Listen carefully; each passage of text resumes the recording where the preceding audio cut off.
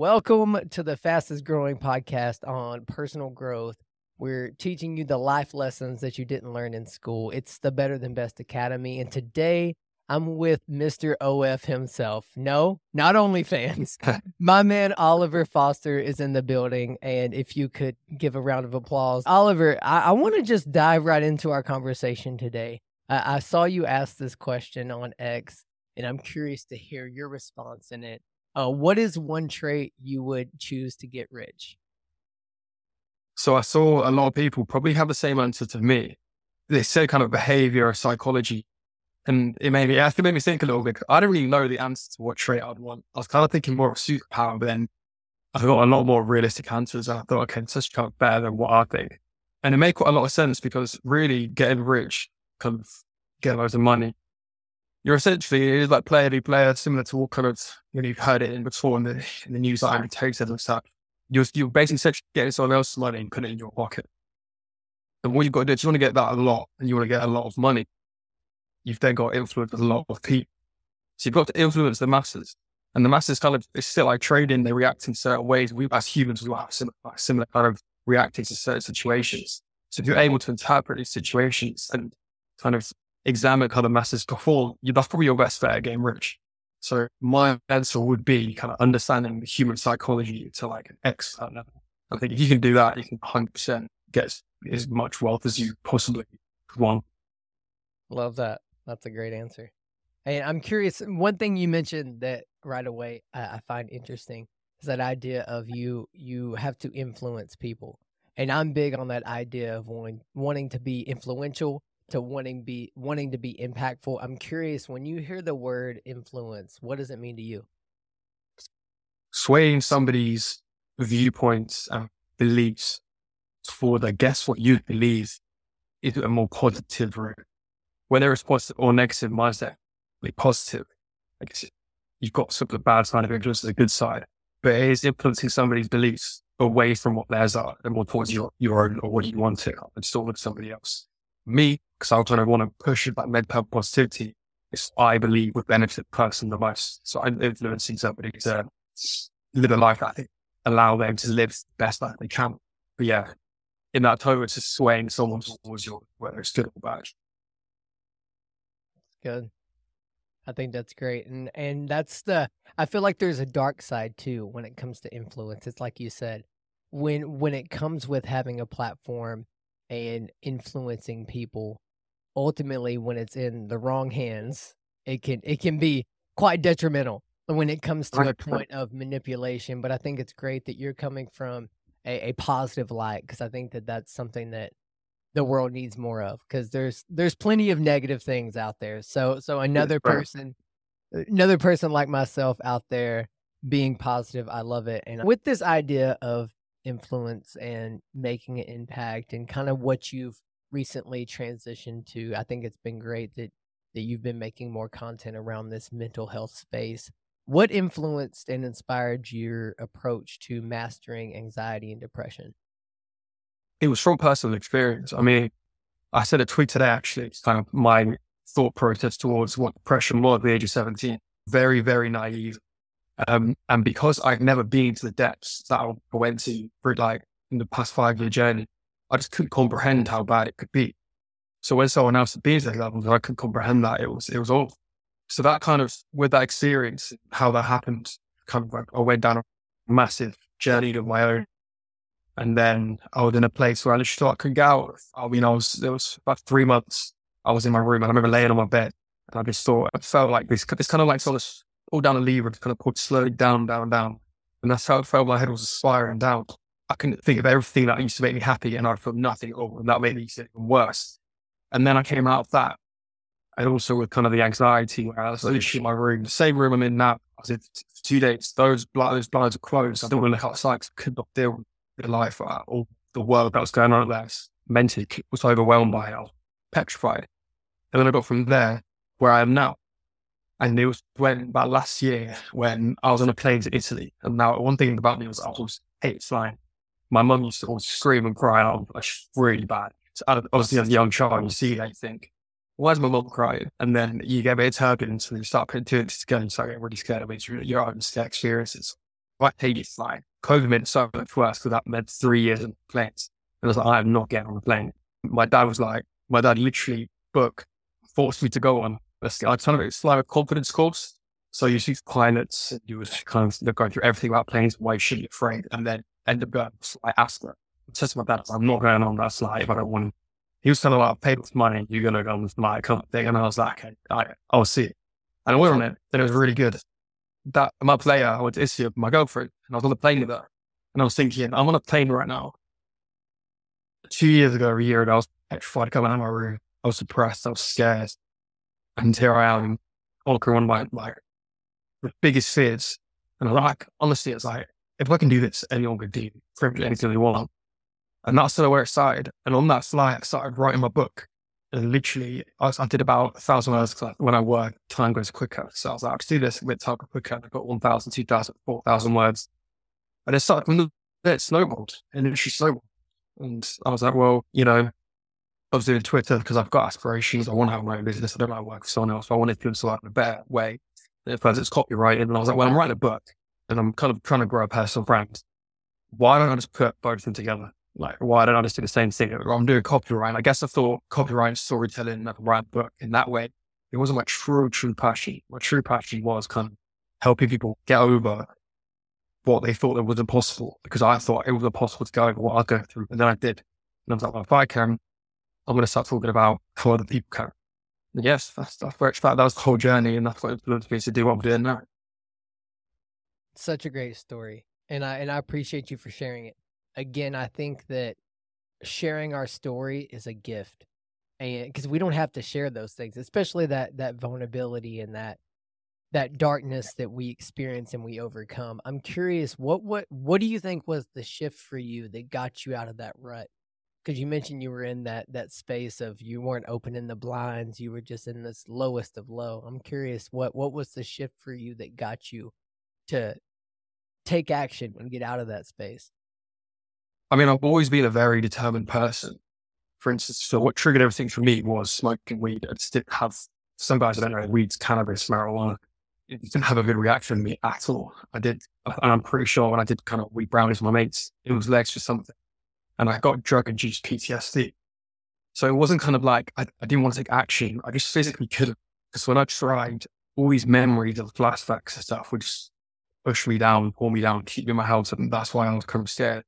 But the biggest turning point, I guess, was I was constantly on a journey to see what would make me feel better. And at first, I was so naive. I had no tools in my arsenal on how to defeat this beast of anxiety. And I just didn't know what to do. So the case was kind of, it wasn't like a switch. It was me on a journey, becoming more and more knowledgeable on what to defeat this opponent. Biggest turning point for me was meeting my hypnotherapist, because the techniques I learned and how I saw anxiety, viewed it, and how I actually understood how it worked, that's when it was completely turned around. I mean, I tried meditating for affirmations and they were great, but how I see it, and quite a good point, is from the hypnotist. Because these things are very good at coping. It allows us to cope with them. But it's like a weed. They'll cut the weeds, they'll never pull the root out. So you can keep cutting the weed, but the root's always going to be there. To actually pull the root out, you've got to go to a place of trauma and get it out. And that's what I did with hypnotists. I did so-called eye movement. I had deep sensitization reprocessing therapy. And that basically, when you go to the place of trauma and you manually process that memory because you want your brain calm. And then it basically dissociates the emotions from the memory. And all of a sudden, the whole tower of Jenga falls. And this like this anxiety that you thought you was possessed with ghosts. And it was kind of that I realized, I'm feeling a lot better. I can finally get over this. And then that's what during I writing my book as well. Going to every chair I had just popping. And then I found fun about ice baths. And that was really the final piece of the puzzle. It was kind of, you got rid of the anxiety, and now you're going to manage it day to day. And the ice baths can just make you feel relentlessly determined, savage, and also happy all the time. It wasn't, to go back to the question, I mean, it wasn't just one thing. It was just kind of just constantly on a journey and finding each piece. Kind of like, you're finding an infinite stone from Marvel. I keep finding on collecting it, and finally I collect them all. And then I'm here today. I love that, man. There's so many great distinctions to pull out of that. And just to piggyback in my own journey, it's fairly similar to yours. And one thing I've learned is you can't band-aid a bullet wound. And I feel like for so long, if you're just trying to treat the symptoms and not the root cause, and I love that analogy of the weed and getting to the root. And I think that's so true, because when we choose to find the root and uproot it and replant a new seed in its place. A beautiful thing. Oh man, just the beauty of that. Because a lot of people, and I mean, especially I feel like in this entrepreneurial space, is we can be really good at just burying down all those feelings. Like it's easy to just work more. It's easy to just like push yourself to the point of burnout, push yourself to the point of absolute exhaustion. And then you just go take a vacation and think it's going to be fine. But it's so much bigger than that. And I love that you mentioned like doing the deep work there and facing the fears is really, there's no way around it, but through it. And I think I recently tweeted that. I think it was today even. And it's I've had to learn that the hard way. And that's one of the reasons why I got into coaching is like, if I can help my clients face their fears, face those roots of their trauma and truly heal from the past to get to their future, then they're going to be thriving. And I think that's great. You also mentioned, I think you mentioned EMDR. Is that something that you did? Yeah. So I haven't personally done it myself, but I've been around circles that have done it, and it's definitely something I have in the future that I'm going to lean into. But also the cold plunging. Again, I love cold plunging, and of course, I was going to bring it out. I feel like it's a major key to your, mental, spiritual, physical. It really hits all those factors. And it's like you said, it's funny that I started cold plunging too because of the anxiety factor. Because I was in a space coming out of PTSD from lockdowns and COVID, because we had our son and he was like barely a year old. And I remember just being, I forced myself into even more so isolation to the point where I just got super anxious. And then I found out about cold plunge, and it was amazing to see between that and doing neurocycles to really get to the root cause of the trauma. But man, the cold plunging is such a nice cherry on top. I'm curious, how did you discover its benefits and what impact has it made on you? So it all came from the book, really. I was writing all the techniques that I use that kind of can benefit the person. So if I wanted to come up with the science behind it and the case study, so that it's not my point, but here's the science, so that it's kind of unbiased. And I kept seeing the ice baths, and I kept seeing Wim Hof and all these people doing it. My friend who went through a similar thing, he was doing river dips, and it was winter. And I was like, man, you're crazy. I'm not doing that. Go away. But I kept hearing about it. And I thought, I need to include this in my book because it sounds so good. It sounds so niche that it's so cool to include. But then I was like, how can I include something in my book I haven't had since that? So I was like, hey, next thing was right. A 30-day challenge. I'll buy one. I'll do 30 days and I'll see what happens. I'll be my own little test subject. So I went out, found one of those tubs that they're promoting. First, didn't know where to start getting the tub. I was like, what do I get? I got an ice barrel, but I got this big whiskey barrel, and it'd been cut in half, and it came, and I got in it, and it was like up to here, and I was like, this ain't gonna work. This is not gonna work, yeah. Oh, man. So I got one of those tubs, finally sorted it up. And I actually documented it all on TikTok, and I thought, I can, in my books, refer back to that if you want to see what happens, check it out, whatever. But yeah, I started doing it. And then I think it was day 5. I was driving back from work, and I looked to the sky, and for the first time, my mind was completely silent. There was no chatter, nothing pressuring me. It was just quiet. And I was like, fuck, like this, wow, okay, this is cool. This is cool. So I kept doing it. And then it got to about day 14, and I was like, yeah, this is part of our routine now. I'm never stopped doing this. I've stopped it every single day. Did have that anxiety. It's leaching into my day-to-day life like I did before. I felt like I did random. And then I kept doing it, and ended up, I started in December, and I did every day up until about March. So I ended up doing it for another 3 months on top than what I said. And then I was like, okay, it's in my life. Summer, I've been doing cold showers every day and not ice baths because it's been quite hot. But now it's ice bath season again, and I have been getting in this week.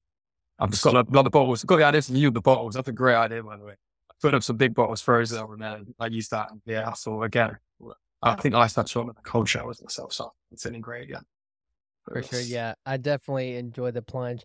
It's a little bit more work than a shower, but I'm in Texas and like it's ridiculous getting it down to the right temperature.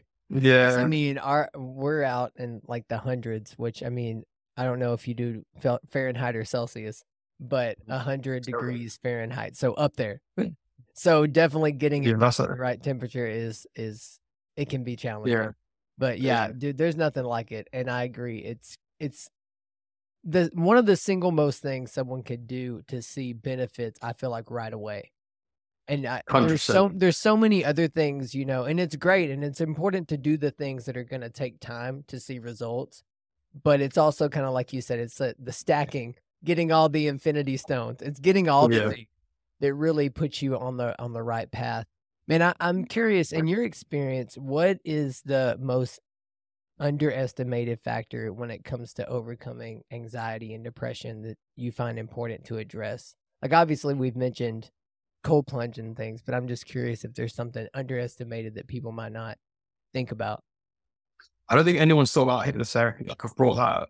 And I think that was because at first I thought the same thing. I was like, this thing that on Hollywood where they like, maybe things are chicken or something. Didn't know what. That was really important. The way you got into your kind of reprogram that BIOS, like it's where it needs to be like 17. My advice to depressed people was just start getting sad. The reason why it's so like stupid, don't be sad. That's your conscious mind telling 99% when it's your subconscious. If you're yourself or not, there'll be points where your subconscious comes in again and you're sad again. So that would be the reprogramming of that 100%. And you can do that by hypnotherapy and constant affirmations and telling yourself like self-beliefs. Yeah, that'd be my answer to that. For sure, for sure. You were breaking up a little bit there, but I was getting the gist of it. I just wanted to make sure Yes. it was going to catch up. Let's see. 1 second. My questions disappeared. So you mentioned how you were copywriting for a while, right? Yeah. And then you've made this recent kind of pivot once you had that aha moment as you started to write your book on a plane. I'm curious, what was it in your previous seasons and experiences outside of what you're doing now that you're applying to your current season?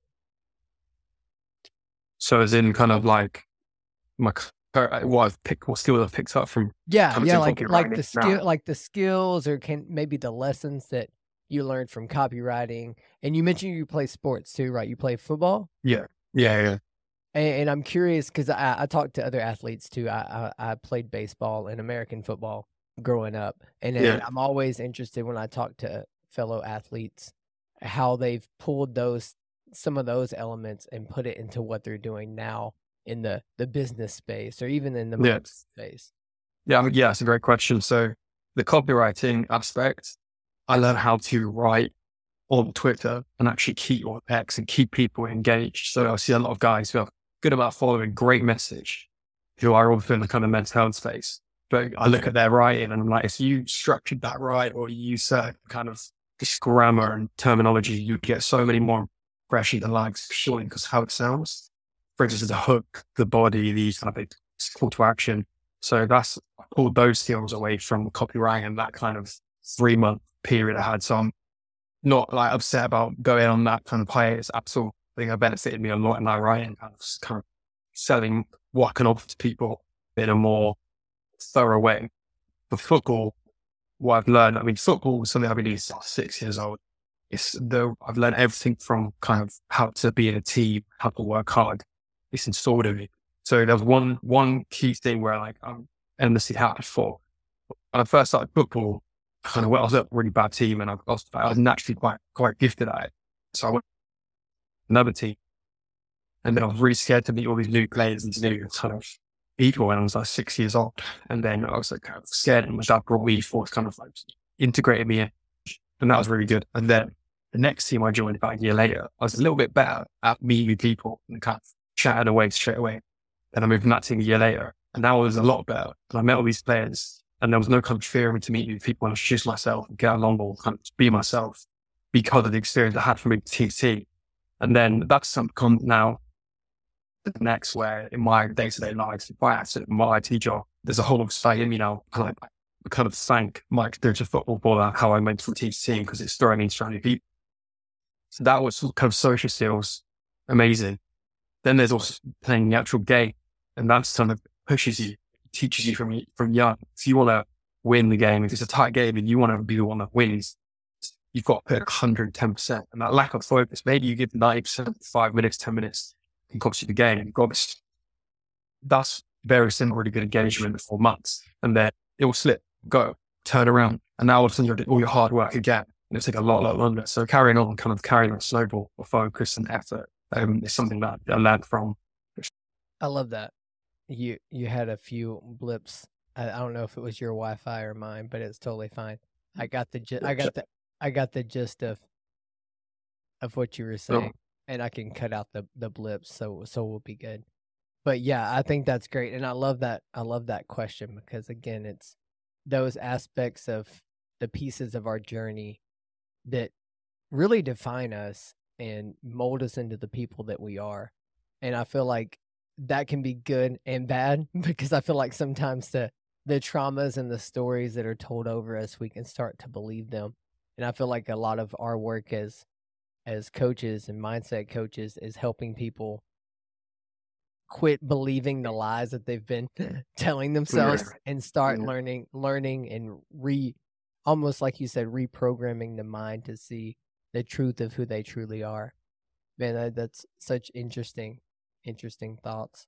So I have my notes are getting all over the place today. I'm like, what's going on? My computer is glitching a little bit, but we're good. We're all right. Yeah, and to go a little bit deeper into this idea of, we touched on earlier about vulnerability, I feel like it's a key component in addressing mental health challenges. How do you approach and cultivate a sense of vulnerability in what you're doing as far as with your coaching and your personal brand? I mean, you've got to open up with the person you're helping straight away. It puts you on a level. If you don't open up and you're asked them to, well, how can you expect them to? Because if you aren't kind of doing the same thing, I kind of put my heart and soul into my book, because I know it takes your heart and soul to get out of that horrible place that you can be in. And by that, you've got to be honorable. You have to kind of set the standard. It's like you meet someone and kind of, you might say something personal to get something personal back to build that connection. You've got to kind of build these levels of connection with the other person. The only way to do that is by yourself being vulnerable. So that's why I'm quite open, and I'm not ashamed of anything that's happened, and I'll tell somebody exactly what's happened. I'm making vulnerable in that point, but that's me. That's what's happened. I'm not going to shy away from that. I love that.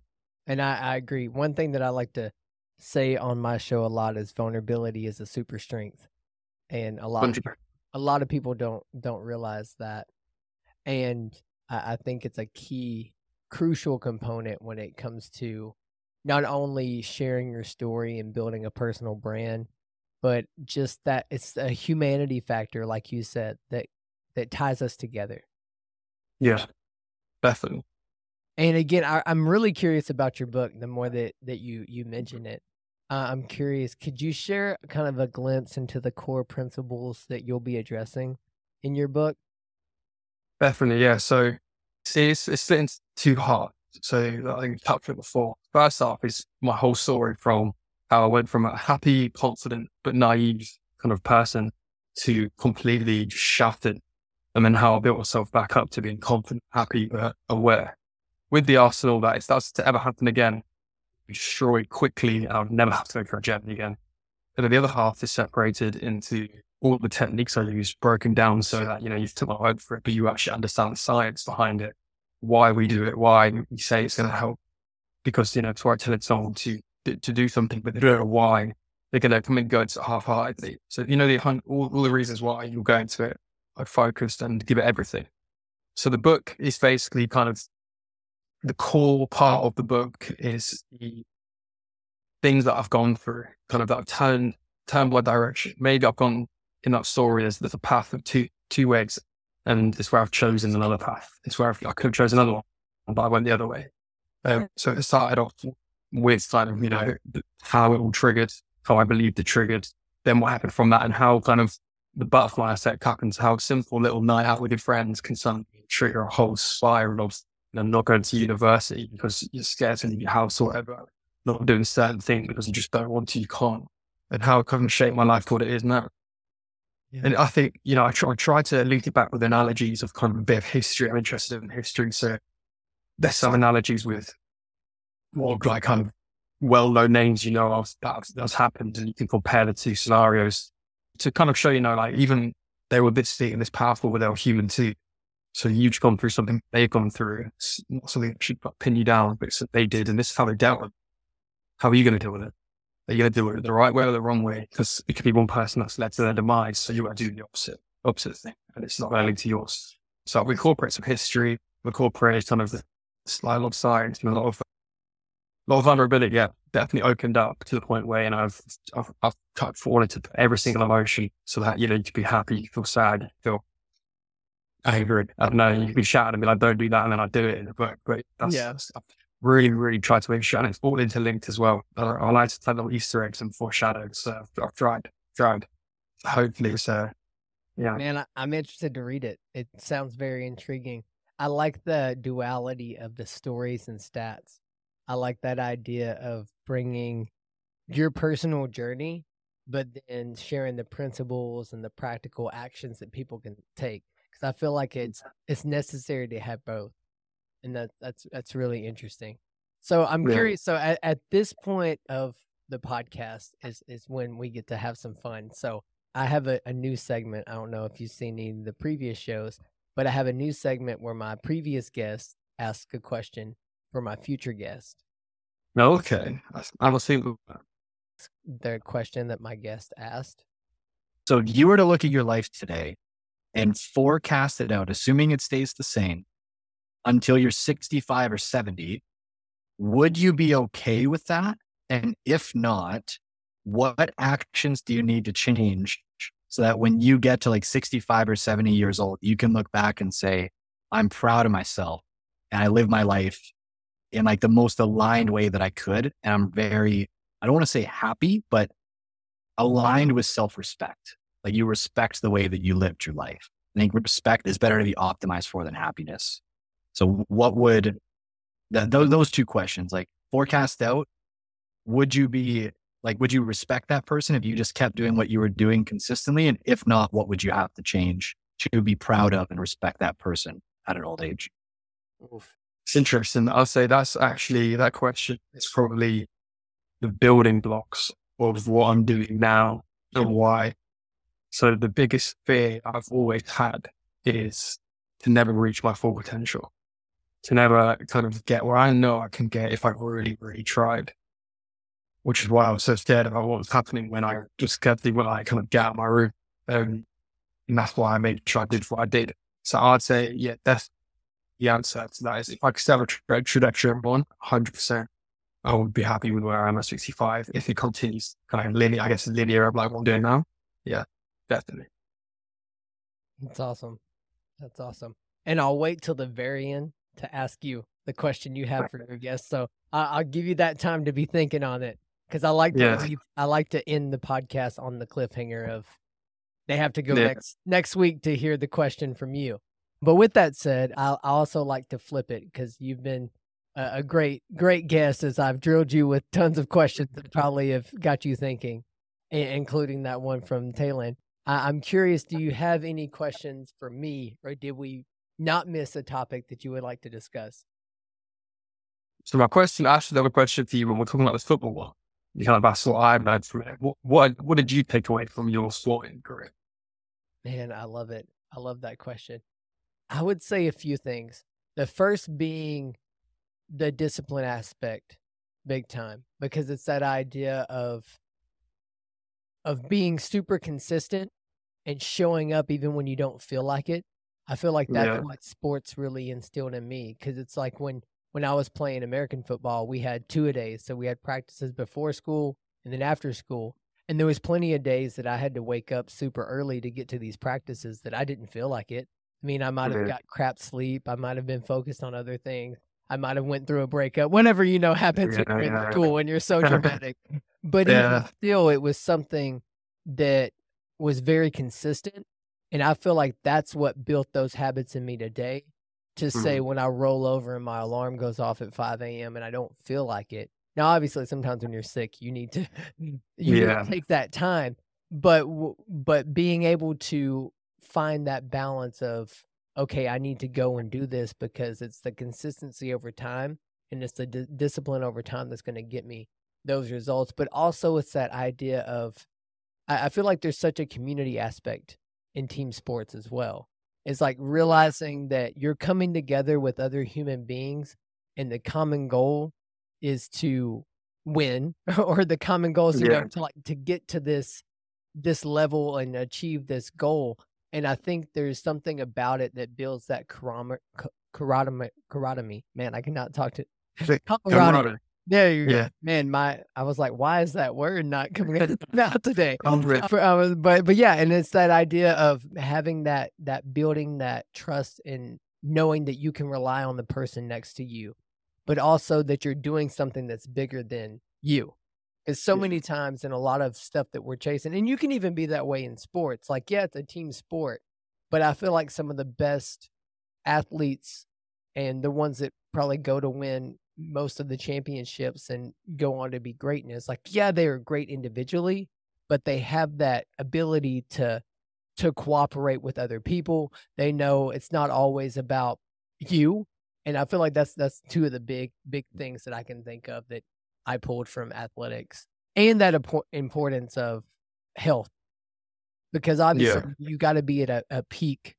The better shape you're in and the better healthy and the way that you take care of your body translates on how well you perform on the field. And that was a big thing for me. Is like, I remember when, like, growing up, my house was full of like sodas, and we would drink like Powerades, not realizing until it was too late how much sugar was in those. And like, I remember not like just cutting out sodas completely when I was in like middle school, early high school. And I was just like, I'm going to cut out sodas because I want to be healthy and I want to perform well in sports. And to this day, I'll rarely have some sodas.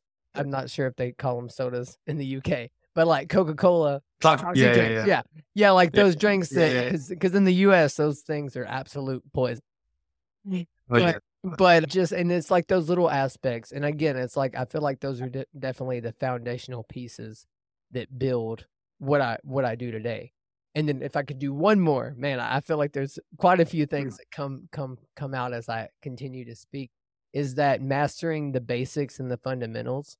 Because if you can do that, then that's going to be what you build. That foundation's what you're going to build on. Like, yeah, you can have pure talent, but it's that, I remember one of my coaches would always say, hard work beats talent when talent doesn't work hard. I know we've all we've heard it 1,000 times, but it's so true. Because it's like, I remember being super small when I played football, American football. So like, I was like super short, barely weighed anything. Like probably a big gust of wind could probably blow me over. Like that's how small I was when I was playing football.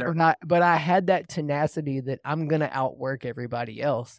And I remember like whatever it was in that space drove me into what I do now. Is like I know that I can work hard and get and develop the skills I need to. I may not be the biggest or the strongest at the time, but just watch because it's going to happen. Yeah. And like, I feel like that's such a level of grit and tenacity that you need if you want to survive while making a business, like starting a business or being online in this personal brand space. Is like, I feel like that's really important. All of those are really important attributes to have: the discipline, the consistency, the outworking your competition, and the maintaining your health also, because it's super easy when you're building a business to forget about your health. But yeah, man, I could go down that rabbit hole for hours. Bro, those three, like, spot on. Like those, I think the first two things you said about discipline and like you with the team are the two things that I forgot to kind of add on to like what I think, because that is when you said I was like 100%.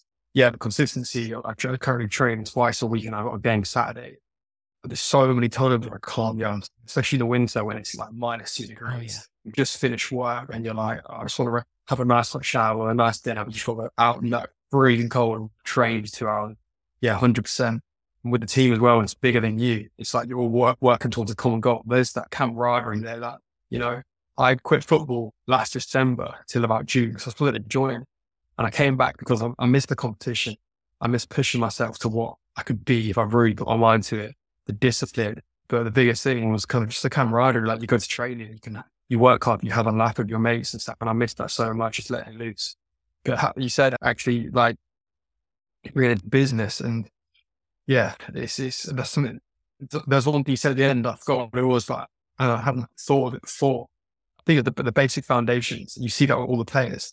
If they build the players that build the basics, they have the basics on lock, are sometimes better than the players that have kind of these like really cool skills in their locker, just because they have the basics completely locked down. Mm. And bringing that, I never thought about bringing that into the business kind of realm of things. If you do have the basics like kind of locked down, especially on X, if you're tweeting kind of every day is consistent 5 times a day and engaging like 4 times a day consistently, that's the basics. You're going to grow and maybe a lot quicker than someone who can write really, really well and they're not consistent purely by your hard work and your kind of foundations. So that was a really good insight. Actually, I didn't think of that. For sure. Cool. And even as you speak, it makes me think of, it's important to have, I don't know if hobbies would be the word, but I think it's important as you're trying to build something great to have something that isn't like do or die. Like it's something that you can go away to. And I feel like that's another great tip in like the space of when I try to help people beat burnout. I feel like a lot of times it's not that we're burnt out because we're doing the things, because you can be doing the things that you love and still get burnt out because you're too in it. And it's almost like if you have something that you can go step away and do, like I think that's what's beautiful about maybe working out, or like for you, it's playing football, that you get to step away from building the business thing. And for that chunk of time, you get to not think about it. Cause I mean, if we're not careful, we'll be totally consumed with building this thing. And nothing's wrong with having that level of obsession to go after something. There's something that's noble and great to be done. And at the same time, it's good to have those breakaway moments. But yeah, and to circle back to that, applying the basics to business, I think is huge. And it's not even necessarily like the hard skills, it's the soft skills too. Because I feel like those get neglected because we always hear so much of like, get great at copywriting, get great at marketing, get great at sales. And you need all those things. But underneath all of those things is those soft skills of showing empathy, being able to connect with someone. And I feel like if we can master those things, and then we gain the impact, then we gain the influence where people are just like, okay, I really trust this guy and this guy cares about me. So of course I'm going to buy anything he's selling. Well, that's the personality aspect, isn't it? Like you see a lot of them, they kind of, everyone kind of talks the same thing about the same thing. The only difference you have is your personality. And like I said there, about having the empathy and kind of connect on a human level. That's your personality. So if you are really good at kind of, and the biggest reason why someone wants to buy from isn't really, if they don't like it, they're not going to buy it. Exactly. No, like, and trust. We hear it all the time, but it's like, and that's what I find so interesting. Like cliches, the basic things, the simple things that we need to do in our life to succeed, is we almost get tired of hearing them and we almost get numb to hearing them, but they're cliches because they're true. Yeah. They're said so much because it's like time tested proof. And I agree. If someone can know, like, and trust someone, then that's really a major key to, lifelong customers, lifelong followers, lifelong audience building, whatever you name it. And I think that's a huge aspect to think of. Man, so good. Ollie, it's been a great conversation, and I'll definitely, as we kind of start wrapping up, definitely go give him a follow, connect with him, get his book when it comes out. Not sure when it's coming out, but I can't wait to hear it. I can't wait to read it. It's going to be awesome. You'll definitely have to let me know so I can get a couple copies. Thank you, bro. It's been great. First podcast, so it's already my favorite. Already. I love it. That's awesome. That's the goal. I hope you felt comfortable enough to be yourself and to share your heart, your story. And I know that someone's gonna glean some not only practical things, but I know that they're gonna be like, wow, this Ollie guy's cool. OF and he's not OnlyFans. When you tweeted that made me laugh so hard. I was like, it's so funny. Bro, I'm gonna keep it. Right. Just keep retweeting. You know what I mean? Cool. I love it, man. But yeah, so as we wrap up the actual recording, this is when you get your chance to leave a question for the next guest. Okay. I've got one question. I don't know, tell me if it's not good or not. Person ever heard this. Was that not a fire conversation? I know you're going to leave better than before you tuned into it. And if you enjoyed this conversation, be sure to hit the subscribe button on screen. And if you want to continue watching more inspiring and encouraging content, you can click here. If you really got something out of this, or if you have any feedback so that we can make this show even better, don't hesitate, drop a comment below. As always, thank you, and I look forward to seeing you again soon.